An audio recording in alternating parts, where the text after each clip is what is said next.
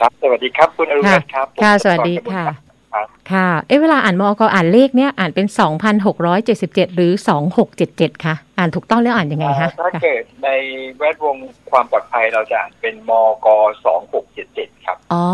ค่ะมอก2677ทีนี้เลขเนี่ยมีความหมายยังไง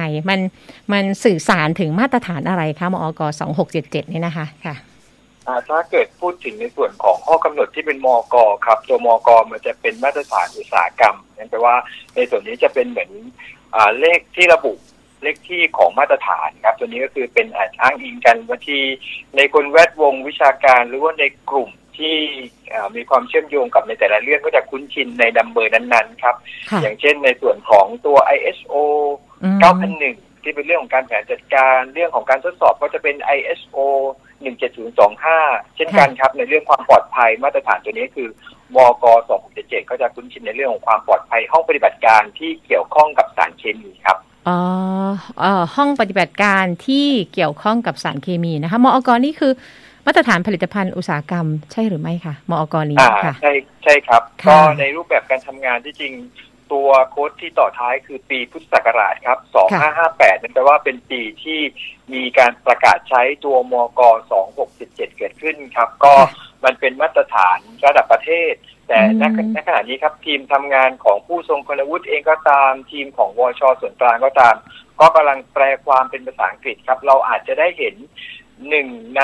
มาตรฐานไทยที่ขยับไปเป็นมาตรฐานระดับสากลเป็น ISO อีกหนึ่งนัมเบอร์ของที่มีการดำริและการเซตติ้งจากประเทศไทยขึ้นไปครับแต่ว่ามอก.นี่คือเป็นมาตรฐานสำหรับประเทศไทยแต่ว่าถ้าเป็น ISO นี่คือมันจะมีความเป็นไงคะเป็นนานาชาติอย่างนั้นเหรอคะค่ะเป็นนานาชาติมากขึ้นครับใช่ครับค่ะทีนี้การได้รับรองมอก2677ของห้องปฏิบัติการของคณะเภสัชศาสตร์เนี่ยกว่าจะได้นี่ยากไหมคะแล้วทีนี้พอได้แล้วเนี่ยมันสะท้อนถึงการผ่านมาตรฐานอะไรบ้างของห้องปฏิบัติการคะครับ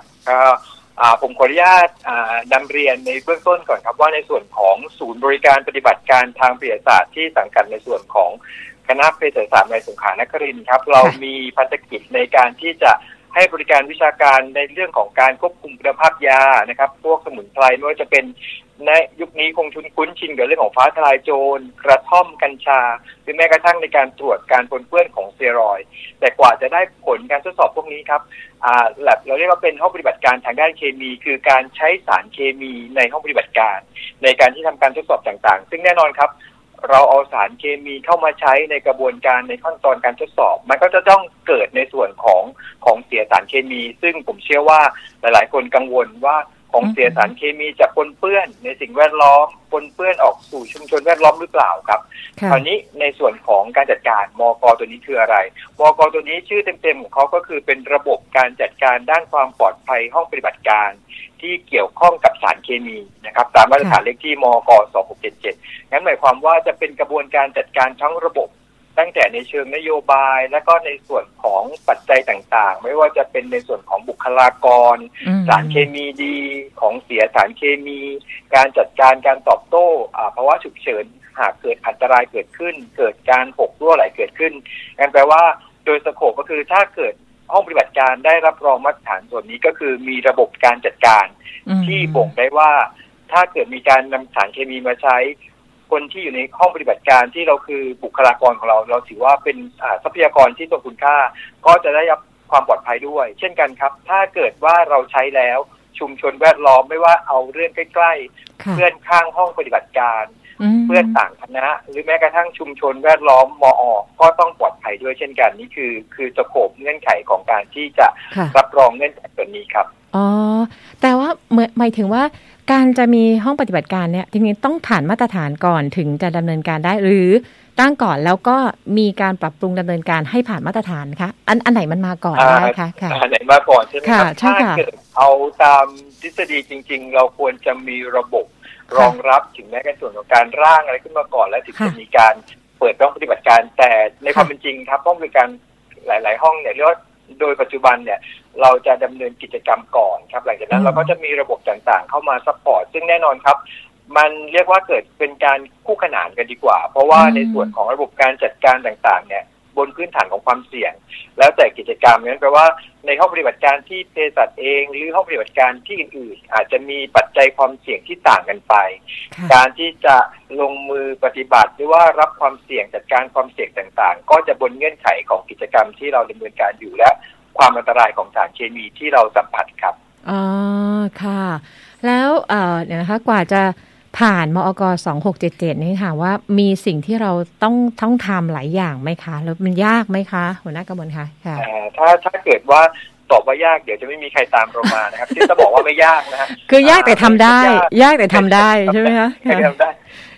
ไม่ยากดีกว่าครับเพราะว่าถามว่าจริงด้วยตอนนี้เราอยู่ในส่วนของมหาวิทยาลัยสงขลานครินทร์ครับหลังจากที่เรามีการทำงานมีคณะทำงานต่างๆถามว่าตอนนี้เราเริ่มผลิดอกออกผลในกระบวนการต่างๆไม่ว่าจะมีในส่วนของเราเป็นหนึ่งในไม่กี่มหาวิทยาลัยที่มีในส่วนของ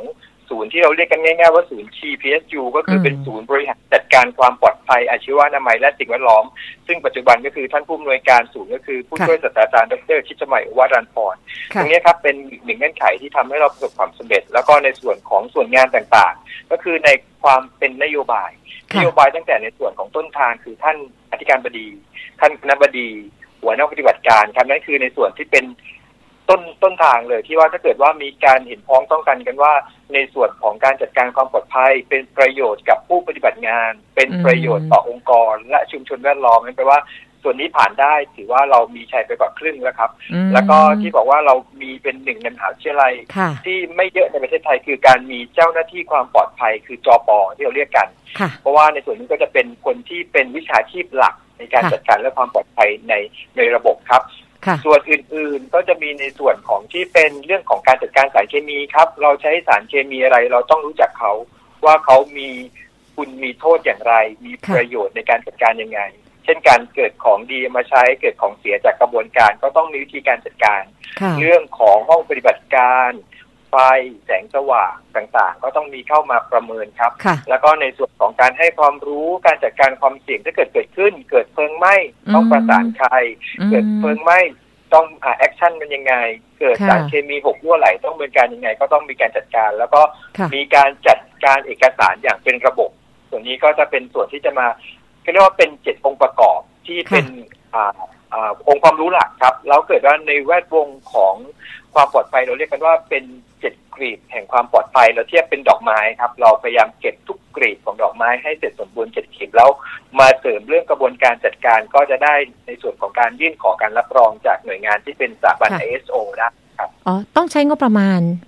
ต้องจัดสรรงบประมาณเพิ่มสำหรับเรื่องการจะผ่านมาตรฐานอะไรไหมคะถ้าเกิดในส่วนเพิ่มเติมก็อาจจะในส่วนของการยื่นขอรับรองเลยเนี่ยมันจะมีเรื่องของค่าใบรับรองครับราคาอยู่ที่ 20,000 บาทในระยะเวลา3ปีงั้นแปลว่าเรารับรอง1ปีเราจะมีการตรวจติดตามอีก2ปีนั้นในรอบ3ปีจะเสียค่าใบรับรองเพียง 20,000 บาทส่วนเรื่องของการตรวจติดตามตรวจครั้งแรกครับใช้เขาเรียกว่าเป็น2 man day ก็คือมีค่าใช้จ่ายอยู่ที่ 30,000 บาทส่วนอีก2ครั้งในปีถัดมาก็ครั้งละ 15,000 บาทแต่ตรงนี้ครับที่บอกว่าเป็นภาพที่ดีเพราะว่านโยบายมาแล้วในภาพของมหาวิทยาลัยสงขลานครินทร์ในส่วนของสำนักงานของ RDO ของมหาวิทยาลัยครับมีงบประมาณส่วนหนึ่งสนับสนุนให้กับส่วนงานอยู่เท่าที่ทราบคือน่าจะประมาณสัก 30,000 บาทครับที่จะมาสนับสนุนกิจกรรมส่วนนี้ได้ซึ่งเชื่อว่าตอนนี้ทีมผู้บริหารและก็องค์กรส่วนกลางของมหาวิทยาลัยสนับสนุนก็เป็นโอกาสที่ดีที่อยากให้พวกเรามาที่ว่าได้รับการรับรองในมาตรฐานพวกนี้ครับอ๋ออย่างของทางศูนย์เนี่ยมีไหมคะที่ต้องใช้งบประมาณในการปรับปรุงตัวเขาเรียกว่าตัวห้องปฏิบัติการอย่างเช่นอาจจะต้องเพิ่มวัสดุอุปกรณ์อะไรบางอย่างอาจจะเป็นปรับปรุงเรื่องสถานที่ซึ่งต้องใช้งบประมาณในของทางศูนย์มีแบบนั้นไหมคะค่ะถามว่ามีครับแต่ว่า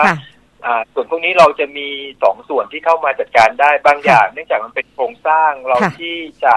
เข้ามาใช้งบประมาณค่อนข้างสูงเราสามารถใช้วิธีการหรือขั้นตอนการปฏิบัติงานที่จะลดความเสี่ยงในการเกิดได้เมื่อเราประเมินความเสี่ยงแล้วการปฏิบัติต่างๆที่อาจจะเกิดความเสี่ยงอาจจะลดละเว้นไปแล้วเลือกไป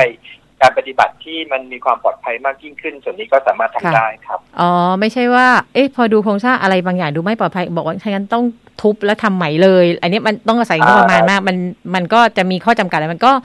อาจจะละเว้นกิจกรรมอะไรบางอย่างถ้าดูแล้วมันสัมพันธ์กับเรื่องโครงสร้างบางอย่างอย่างนั้นเหรอคะค่ะใช่ครับแล้วก็ถ้าเกิดว่าเรามีความพร้อมเมื่อไหร่ดังนั้นกิจกรรมที่เราประเมินว่ามีความเสี่ยงเยอะเราจะปรับปรุงเขาในอนาคตก็ทำได้แต่สิ่งที่เราได้มาคือการจะทุบหรือการจะก่อต่อเติมเนี่ยจะเป็นความคิดเชิงระบบเราประเมินก่อนว่าเราทำอะไรมีความเสี่ยงขนาดไหนทำแล้วต้องเสร็จนะทำแล้วมันสามารถตอบโจทย์เรื่องความปลอดภัยตรงนี้ได้ก็ถือว่าทำให้เราสอนให้เรารู้จักคิดเชิงระบบมากขึ้นครับค่ะแล้วมอก2677นี่จะมีอายุอยู่กี่ปีคะที่เขาจะครบกำหนดในการตรวจสอบอีกครั้งหนึ่งนี้นะคะค่ะการตรวจสอบแต่ละครั้งจะมีอายุ3 ปีครับอย่างเช่นปีนี้ก็จะเป็นปีที่รอบที่2ของทางศูนย์บริการปฏิบัติการทางวิทยาศาสตร์ครับก็จะเป็นปี65 66 67แต่ในระหว่างนั้นปี66และ67เขาเรียกว่าเป็นกระบวนการติดตามเฝ้าระวังครับเป็นการตรวจติดตามคือ surveillance ก็คือจะต้องมีการตรวจอย่างน้อย1วันจากผู้ตรวจประเมินเข้ามาให้เชื่อได้ว่าระบบยังคงอยู่นั่นแปลว่าเราทำณต้นปีได้รับการรับรองอีก10 เดือน11 เดือนระบบตรงนี้ต้องยังสามารถที่จะคงอยู่ในกระบวนการทำงานครับค่ะเป้าหมายต่อไปของห้องปฏิบัติการของคณะเภสัชศาสตร์เนี่ยตอนนี้คือได้มก2677แล้วเป้าหมายต่อไปอยากจะให้ผ่านมาตรฐานในมาตรฐานอะไรอีกคะในอนาคตข้างหน้านี้นะคะค่ะถ้าเกิดมองในภาพของงานบริการวิชาการของศูนย์บริการเองเรามีเข็มมุ่งอยู่2 ด้านครับด้านหนึ่งก็คือตัวมก27เรามองเรื่องของเซฟตี้นี่คือทั้งบุคลากรที่ปฏิบัติงานและชุมชนแวดล้อมนะครับส่วนอีกอย่างนึงแน่นอนครับในเรื่องของความเป็นห้องปฏิบัติการทดสอบเราจะมุ่งในส่วนของ quality ตอนนี้ที่เรากำลังอยู่ในกระบวนการคือการขอการรับรองมาตรฐาน ISO 17025เวอร์ชัน2017ครับค่ะ17025อันนี้ว่าด้วยเรื่องอะไรคะเรื่องของเรื่องของความถูกต้องของการทดสอบครับก็จะเขาเรียกว่ามีคีย์เวิร์ดเขาเรียกone word one lab หมายความว่าทดสอบที่มอในค่าพารามิเตอร์นี้ก็สามารถใช้ได้ทั่วโลกนั่นแปลว่าเป็นมาตรฐานระดับนานาชาติที่จะลดทรัพยากรที่จะใช้ซ้ำในการทดสอบในค่าเดียวกันทั้งโลกนะว่าทุกคนก็จะยอมรับในค่ามาตรฐานตัวนี้ครับถ้าเราได้มาตรฐาน ISO 17025พอได้รับการอ้างอิงว่ามาทดสอบที่ห้องปฏิบัติการซึ่งเราได้รับมาตรฐานนี้แล้วเนี่ยนานาชาติก็จะรับรู้ว่านี่คือเป็นห้องทดสอบที่ผ่านมาตรฐาน ISO 17025แล้วเขาก็ยอมรับในผลอันนี้เลยใช่ไหมคะในค่านั้นๆซึ่งก็จะดูว่าประเด็นไหนอย่างเช่นผมทดสอบ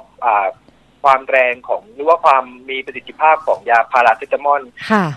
ตัวนี้ก็จะสามารถพูดได้ในแลบอื่นๆว่ามันผ่านหรือไม่ผ่านตามเงื่อนไขของมาตรฐานวิธีครับก็สามารถอ้างอิงได้โดยไม่ต้องไปทำซ้ำในกระบวนการเดิมเดียวกันครับเดี๋ยว ISO 17025นี่ได้รับการไม่ว่าอเมริกายุโรปหรือประเทศนานาชาติกันมันกว้างขวางขนาดไหนคะ